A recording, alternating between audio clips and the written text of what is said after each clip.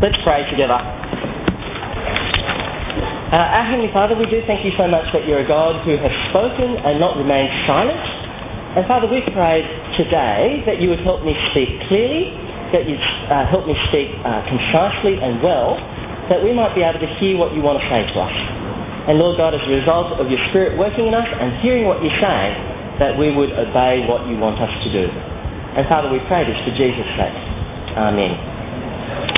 Like Andrew was saying, the outline and the passage that we're dealing with today is actually in the outline that you've been given at the door, as well as your Easter egg.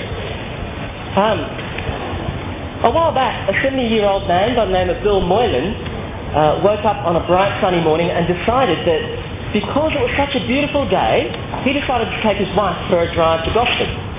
Bill and his wife actually live in Hornsby, and so they jumped in a car and headed north on the F3. Now, unfortunately, things actually took a turn for the worse when Bill took a wrong turn at the turn-off to the F3. They started driving north to Gosford, all right, but they were driving in the southbound lane. What's more is that poor old Bill couldn't understand what the problem was with all the other drivers. Hundreds and hundreds of other cars all going in the wrong direction to him. He tried flashing his lights, but they still wouldn't turn around. Twice the police tried to flag Bill down, but he sailed blissfully past them. He wasn't speeding, he was using his blinkers the right way, and whenever he changed lanes, he used his blinkers, the right thing. And the police were obviously trying to attract someone else's attention. Now, this actually went on for 50 kilometres, until the police finally stopped Bill by stopping all traffic and barricading the entire freeway at the Gosford interchange. Bill still couldn't understand, though, what all the fuss was about. Everyone else was going the wrong way, the police weren't convinced, however. And so it was that Bill never actually got to Gosford. And Bill now doesn't have a driver's licence either, and I think we're all pretty glad about that. The moral of this true story is that no matter what way you're travelling, if you're travelling in the wrong direction, you'll end up in trouble. See, it doesn't matter how blissfully ignorant you are of your mistake that you might be. It doesn't matter if you're doing all the right things along the way. At the end of the day, if you're heading in the wrong direction, you will get into a lot of trouble. Now, if that's true in terms of how you get to Gosford, how much more is it in the case of how you're going to stand firm to the end and arriving in heaven? Can you imagine the tragedy of living your whole life a certain way, doing all the right things, using the blinkers properly, not speeding, doing all the right things, going to church, reading your Bible, whatever religious thing that you might think is important to you, thinking you're firm on the way to heaven, but at the end of your life you discover that you weren't. And the gates of heaven are barricaded off to you because all the time you're actually heading the wrong direction. That would be a tragedy indeed. In the passage of the Bible that we're looking at today, the writer, the Apostle Paul, actually doesn't want anyone in the Philippian church to go through that sort of tragedy, to go the wrong way. But for now, because we're looking at the book of Philippians, and we've been looking at Philippians for the last few weeks, it might be helpful for us to remember the story behind this letter and the argument so far, so that we actually see the passage in its original context, to actually understand what it's trying to say. Now, remember the story behind the letter is that the Apostle Paul had actually planted in the church in this town in northern Greece, this city called Philippi. He planted it by preaching the gospel. And while he was there, he was arrested, beaten up, thrown into jail, and after a short earthquake, he was actually released. He left there and continued preaching, but the Christians in Philippi actually continued to send support to him. They prayed for him, they sent him money, they repeatedly gave aid to him, support to him, and even sent one of their own members to him. They're actually true partners of the gospel in the ministry of the gospel. But all the time, when they were doing this for Paul, they themselves continued to be persecuted back home in Philippi. They were going through suffering. At the time of writing, Paul was actually thrown back into prison, not in Philippi this time, possibly another place facing execution.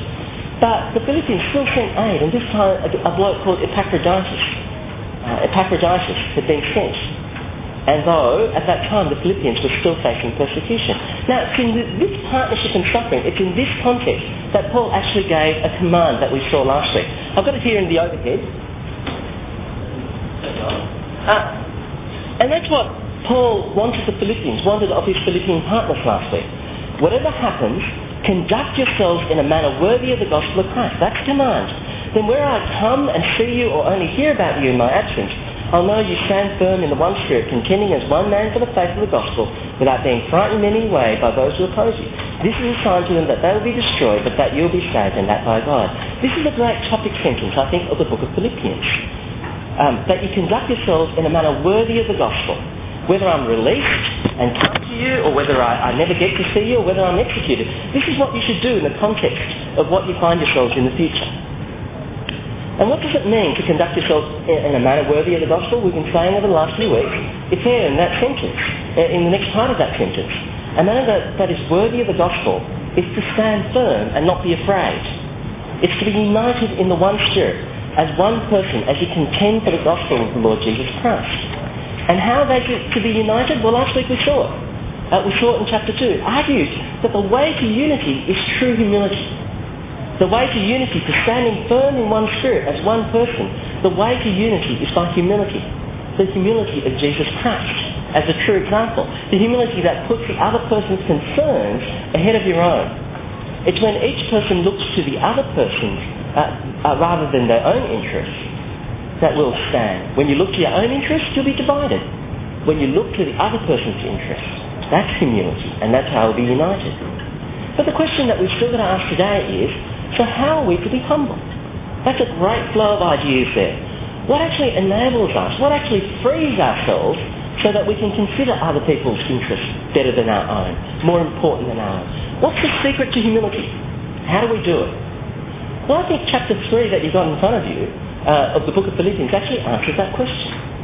And I think in answering that question, Paul actually prevents us from having the tragedy of travelling in the wrong direction, like poor old Bill Moylan, living the false life, which is really a huge loss. See, the conclusion of chapter 3, you actually see it beginning in chapter 4, which is on the right-hand column, right down the bottom, that big letter 4, big number 4, and you'll see the conclusion of that chapter there.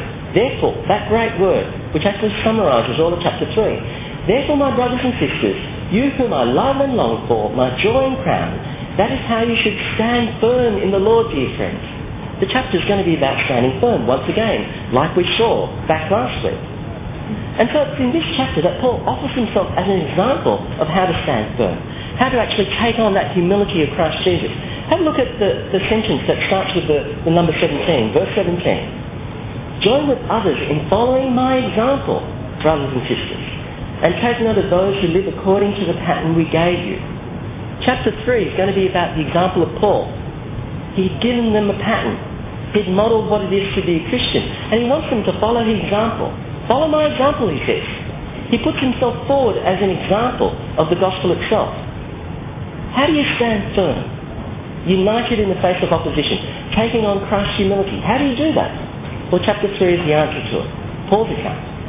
Because here's a man who's unafraid to die. Here's a man who's discovered true life. Here's a man who knows a life that even death cannot destroy. A life that's great gain, a great profit. Now, to understand true life, you actually got to understand false life. And Paul used to live a false life. And there are others who still live a false life.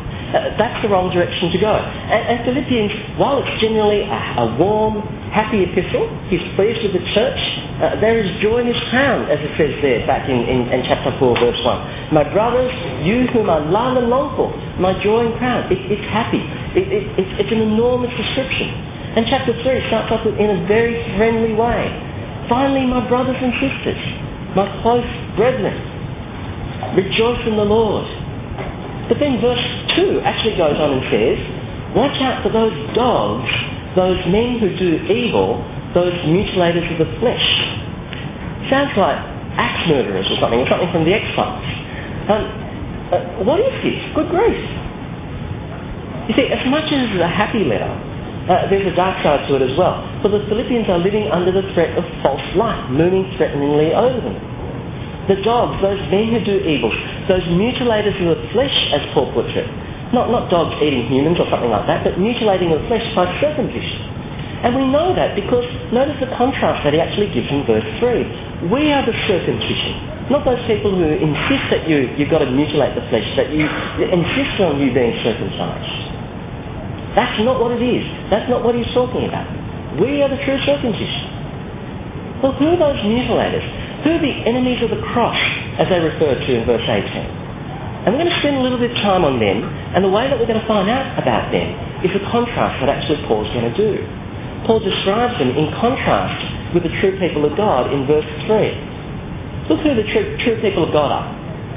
Verse 3, it is we who are the circumcision, we who worship by the Spirit of God, who glory in Christ Jesus, and who put no confidence in the flesh. For that is what they do. The mutilators, they're the ones who put confidence in the flesh. Now, if anybody has reasons for confidence in the flesh, says Paul in verse 4 and 5, I've got more reasons for confidence in the flesh. You want to have a competition about confidence in the flesh? Okay, bring it on. I can do more. I've got more confidence than you have because I've got better flesh than you. That's what Paul is saying. And so what's he talking about here? Because he illustrates it in himself. The reason for the confidence that he has in verse 5. I have more, he says, circumcised on the 8th day of the people of Israel, of the tribe of Benjamin, a Hebrew of the Hebrews, in regard to the law, a Pharisee, as for zeal, persecuting the church, as for legalistic righteousness, faultless. Now if you want to boast, says Paul, my pedigree is better than yours. You won't get a better pedigree than what you have here. Everything that you could think of being required for being one of God's people, I've got it. I've got it from the religious initiation by my circumcision. I've got it from my own background. I'm a Hebrew speaker. I wasn't just raised for second-class Jew or something like that. I was raised a Hebrew of the Hebrews. In my being, in my very core, I'm a Hebrew. I came from the people of Israel. But not just from the people of Israel, but from the tribe of Benjamin. That very important tribe which the first king of Israel came from. The tribe that stuck with Judah and was faithful right to the end. The royal line. I came from Benjamin. And as far as the law of Israel was concerned, I came from the most strict legal part, the Pharisees. And as far as that goes, I was so zealous. I was zealous beyond everybody. I was so zealous I went persecuting Christians. That's how zealous I was. Under the law, I was faultless. Now that is very impressive pedigree. Especially when you realise that the Jew were God's chosen people. If God chose a Jew, then I've got to be in. I'm as Jewish as they get. I'm the best of the best. You can't get any more kosher than this. This is the ultimate statement in kosherism, if there's ever such a word. This is Paul. This is what he's on about. Now, in the 21st century, this is a very first century Jewish view. In the 21st century, you could say the same thing in a whole range of different things. You can have pride in your flesh as an Anglican, as a Roman Catholic, or a Baptist, or Presbyterian, or Muslim, or a Hindu, or a Buddhist, or anything that you want to put yourself into that category. It just means having pride in your heritage. That self-assurance of your own culture, that self-worth and self-evaluation on the basis of who you are, where you come from, what you've done, that confidence in yourself before God in the things that you have. Let me put it in a Christian church context. It's sort of like saying, I was baptised by the Dean of the Anglican Cathedral. In my church, my parents played the organ and my father ran the youth groups. In my training, I did the best training that you could ever get, the Howard Guinness Project at Sydney University. in all the activities, I go to every single Katoomba Youth Conference that there's ever been. See, there's a person who has pride, confidence in his own flesh, in who he was, where he came from, what he has done. Now, if anyone's impressive, says Paul, I'm more. Doesn't matter what your background is. You could do the same thing with your background, couldn't you? You could say that you've established your credentials from your own background. In fact, you don't even need to be religious to talk about this sort of language. You can have an irreligious confidence in your flesh. I'm a child of the migrants made good, educated in one of the most prestigious private schools in Sydney. Live on the North Shore of Sydney. Not even the North Shore, the Northern Beaches, God's own country. With all my sporting achievements, with my academic record, I was a Queen's Scout, got the Gold Duke of Edinburgh Award, Bronze Star in Life Saving, a prefect, honours from Sydney University, worked for one of the best professorial units in surgical units in Australia as a senior resident. You're the kind of person, he says, who's impressed by your own CV. The person who believes that their own curriculum vitae as a person who has confidence in their flesh. It sounds like true life. It sounds like real life. It sounds like profitable life. Because you got it all. If anyone's got it, he's got it all. But in fact, as we'll go on to see, it actually is false life. I guess the question I've got to ask here, right here, and openly and honestly, is where's your self-esteem? Where's your self-identity? Where would you be if I were to ask you to describe yourself? You know, if you went to a new group of people and they said, well, say 3 things about yourself. What are the 3 things that you would say about yourself that would make you an acceptable person in that group? An acceptable person to the rest of that group? Could you think of 3 things? Or is yours really a low self-esteem, which really is pride in reverse? Is it your family? Is it your culture? Is it because you come from a certain country, or that you're actually from the country? Or is it because you come from the nicer parts of town? Is it your achievements? Is it how you perceive yourself as worthwhile and significant because you did this and you've done that? Is that what makes you worthwhile? Or is it your morality? You're the kind of person that sets certain standards that you live up to. Is it your good looks?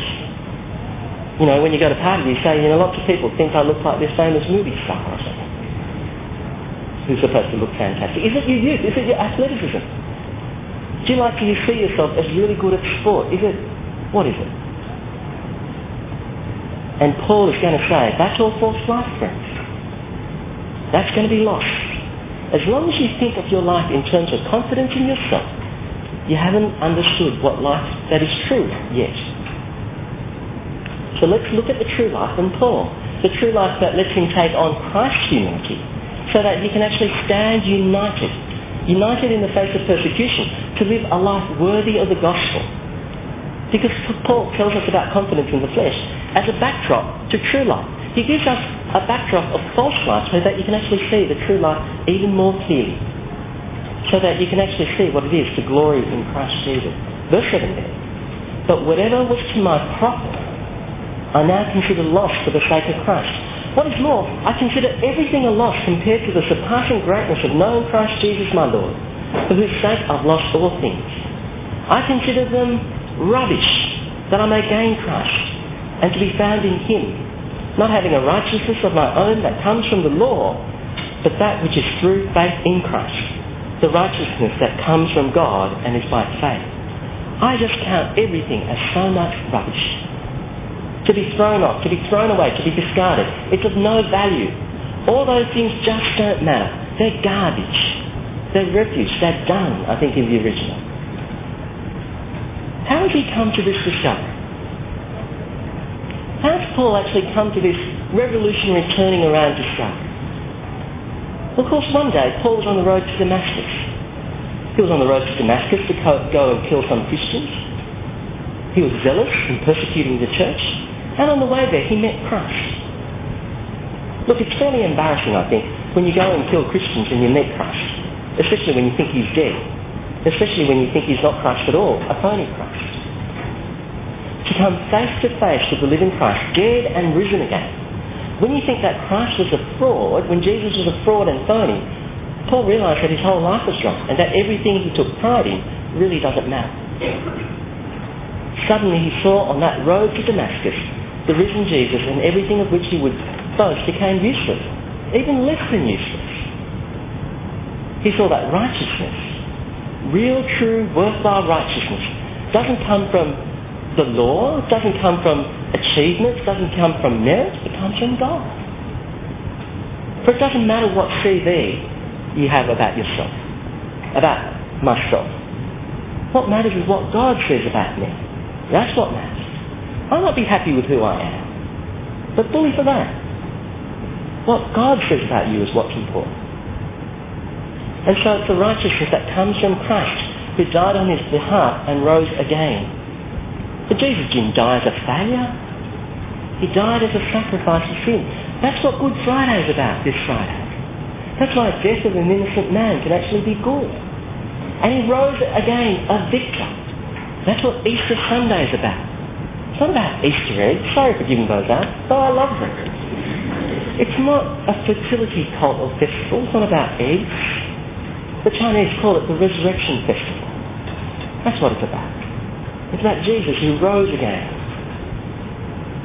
And so, meeting Jesus, the resurrected one, Paul had to suddenly review his whole view about who Jesus was, the one who was crucified. For if Jesus had risen from the dead, he wasn't a failure. He wasn't a reject. God vindicated him. And why did God vindicate the one whom he cursed? Why did God raise up the one that he killed? Because he died as a sacrifice. Not for his own sins, but for our sins, for Paul's sins. For in particular, what Jesus has done for us is to die in our place on the cross. That's the big thing that we rely on Jesus for. He died in our place. He took our punishment. And not only did he die, he rose again to be the King of the universe, declared the victor. Jesus took the anger on himself but rose again victorious. A few weeks ago in the surgery that I work in, I was flicking through an old National Geographic article and had this story. Evidently, after some forest fires in the Yellowstone National Park, some forest rangers were trekking up a mountain assessing the fire damage. And one ranger found a bird literally petrified in ashes. Perched like a grotesque little statue at the base of a huge tree. Well, somewhat sickened by the sight, the ranger actually knocked the dead bird over with a stick. However, when he struck it, and that little statue fell over, 3 little chicks actually scurried out from underneath dead mother's wing. You see, the loving mother, evidently aware of the impending danger, she had carried her offspring to the base of the tree and gathered them under her wings. She could have flown away to safety, but she refused to abandon her chicks. And even when the blaze arrived, the heat that scorched her little body, the mother remained steadfast. Now, it's not a perfect illustration, but in a way, that's what Jesus did on the cross. He took the punishment that was due for us. That little bird did it for her own children, her own chicks. Jesus did it for those who ignored him, those who were enemies of him, those who hated him or ignored him, enemies of God. See, being a Christian is about having a righteousness not of ourselves, but a righteousness that is by having faith in Christ, in what he's done for us. The righteousness that comes from God. Now he puts his confidence not in his flesh, but in Christ Jesus. No longer self-centred, but Christ-centred.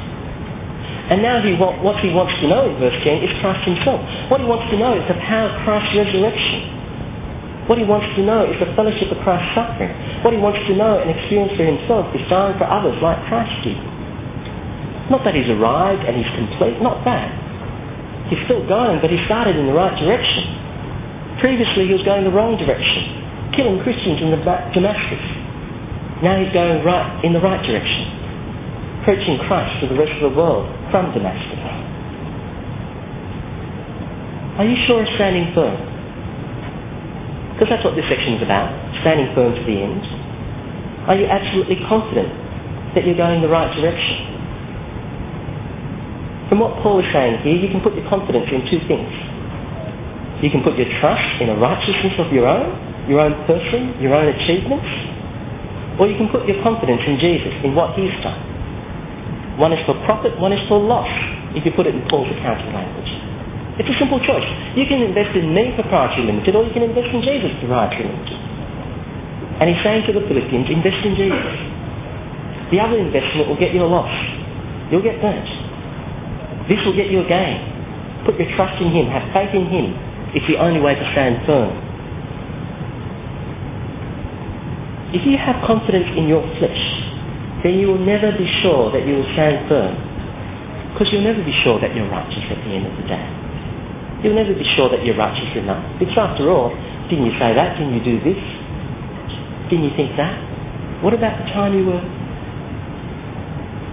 And even if you are righteous, and even if you're righteous enough, how do you know that tomorrow, the next day, or the next day, or the year after that, you've got no confidence that you'll stand firm. But when your confidence in Him is crushed, when you glory in Christ, then you know that He has died for you, and you know that God has declared you as righteous already, and that He who began a good work will carry it on to completion. We can have confidence in that.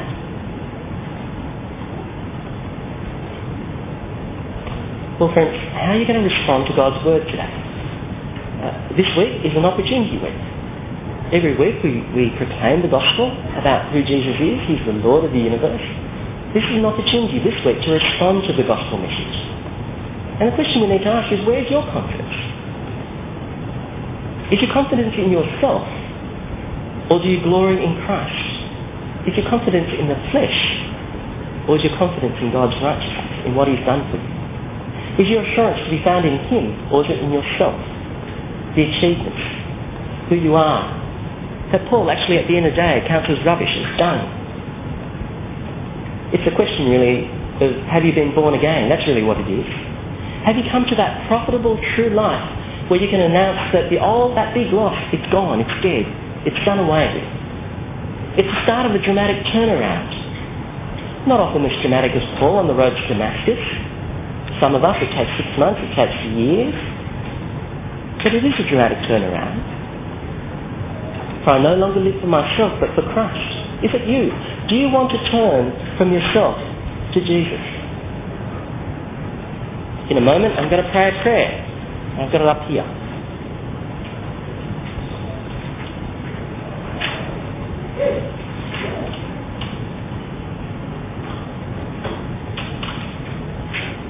Try another overhead projector.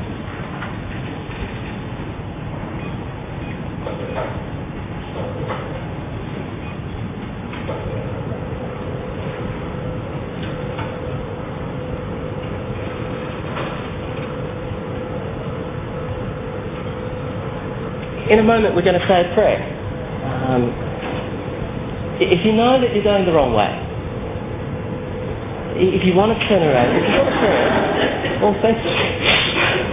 It's the sort of prayer that you need to pray. Yay. It's got 3 paragraphs. 3 paragraphs that actually says sorry, thank you, and please. Sorry that you've been living the false life, that you've been going the wrong way. Thank you for what Jesus has done, that we can have His righteousness, that we can live the true life. And please, a couple of things. It asks God for a couple of things. It asks God that He'll help you to change you. But even more than that, to live as Jesus, as King, as the Lord of the universe. Not that He's just a Saviour, but He's your new King as well. But before we do that, I want to bring it back to the context of Philippians, because that's important as well. Because what does it say to those people who are Christians? The Philippians were the people of God. What's the news for those of us who are Christians?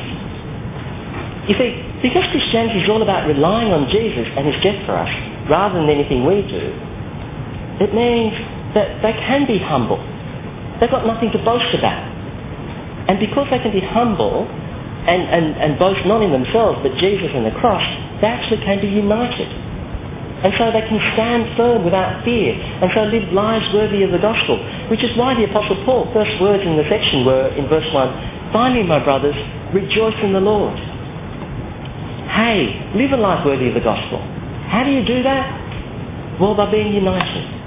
How are you united? By being humble. And you want to be humble? Well, understand that you've got nothing to boast, but that you can boast in Christ. Do you hear that? Rejoice in the Lord. Not rejoice in your own achievements, not rejoice in your own respectability. Rejoice in the Lord. Rejoice in what He's done for us. That's how we'll stand firm.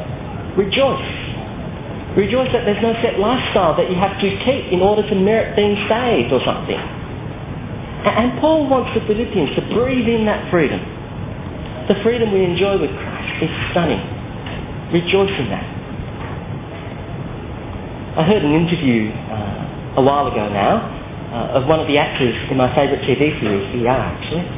And he was talking about a cornea transplant that he had in his eye and how grateful he was to the boy who actually donated it.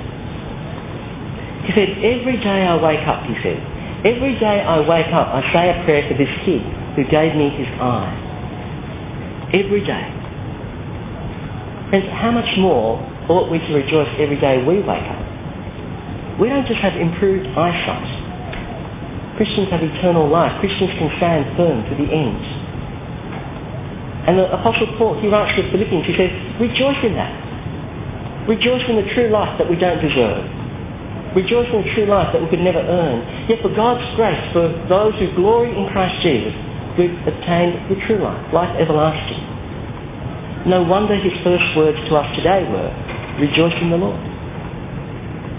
And Paul also says in verse 1, it's no trouble for me to write these things to you again. See all this stuff. He's probably said it to the Philippians over and over again. He's probably said it to them already when he was staying with them. But he writes it again, and he'll gladly keep telling them the same thing over and over again because it's so fundamental to being what a Christian is. And yet it seems to be one of the most misunderstood things about being a Christian. For example, listen to how one bloke described being a Christian. This guy was in the paper a few years ago. He's from Western Australia, and he's found out that he's actually become an English Earl. He was pretty excited about this discovery, and he says, well, certainly, I'm proud of it. It's an old and honourable title. But I think I live up to it. I was brought up pretty strictly by my grandfather. He told me never to do anything that you'd be ashamed of, and treat others as you'd like to be treated, and you'll be a good Christian as any other man. In my life, I've done what I could, what I thought was best, and you can't do more than that. Do you hear that? Do your best. Never do anything you'd be ashamed of. Treat others how you want to be treated, and you'll be a good Christian as any man. No mention of Jesus whatsoever. Hey, look, they're great things. Don't doubt that. They're great things. And that's what a lot of people think, I think. A lot of people think that Christianity is about being good and keeping the golden rule. And Paul is very clear today. It's not about you and what you do. They're important things, but it flows out of what Jesus has done. It's not about the doing, it's about the done. And therefore the only way to stand firm to the end is by faith in Jesus. It's righteousness by faith. And any other way, it's the wrong way. It's just the wrong way. Do you hear that? Have you come to terms with it? Do you understand this crucial aspect of what Christianity is all about? Because I hate you to be like poor old Bill Moylan, cruising on the fairway, thinking that he's doing all the right things, technically correct, actually heading in a completely wrong direction. Please don't think that the Christian life is doing all the right things, trying to merit your way to heaven or something. It's as foolish as driving in the southbound lane north to Gosford and thinking you're okay because you always put your indicators on when you change lanes. Are you travelling in the wrong direction? Do you need to turn around? And if you'd like to turn around, then pray this prayer with me. Let's pray. Dear God, I'm sorry that I have lived the false life, trusting in myself and what I have done. I'm guilty of running life ignoring you. I need forgiveness. Thank you for sending your Son to die for me that I may be forgiven. Thank you that he rose from the dead to give me new life, true life. Please forgive me and change me, that I might live with Jesus as my ruler. Amen. Friends, if that's the first time you prayed the prayer, it's a great way of turning around. That's beautiful. And you can be sure that God has heard your prayer, and it will help you to keep on turning around, keep on going on in the new direction.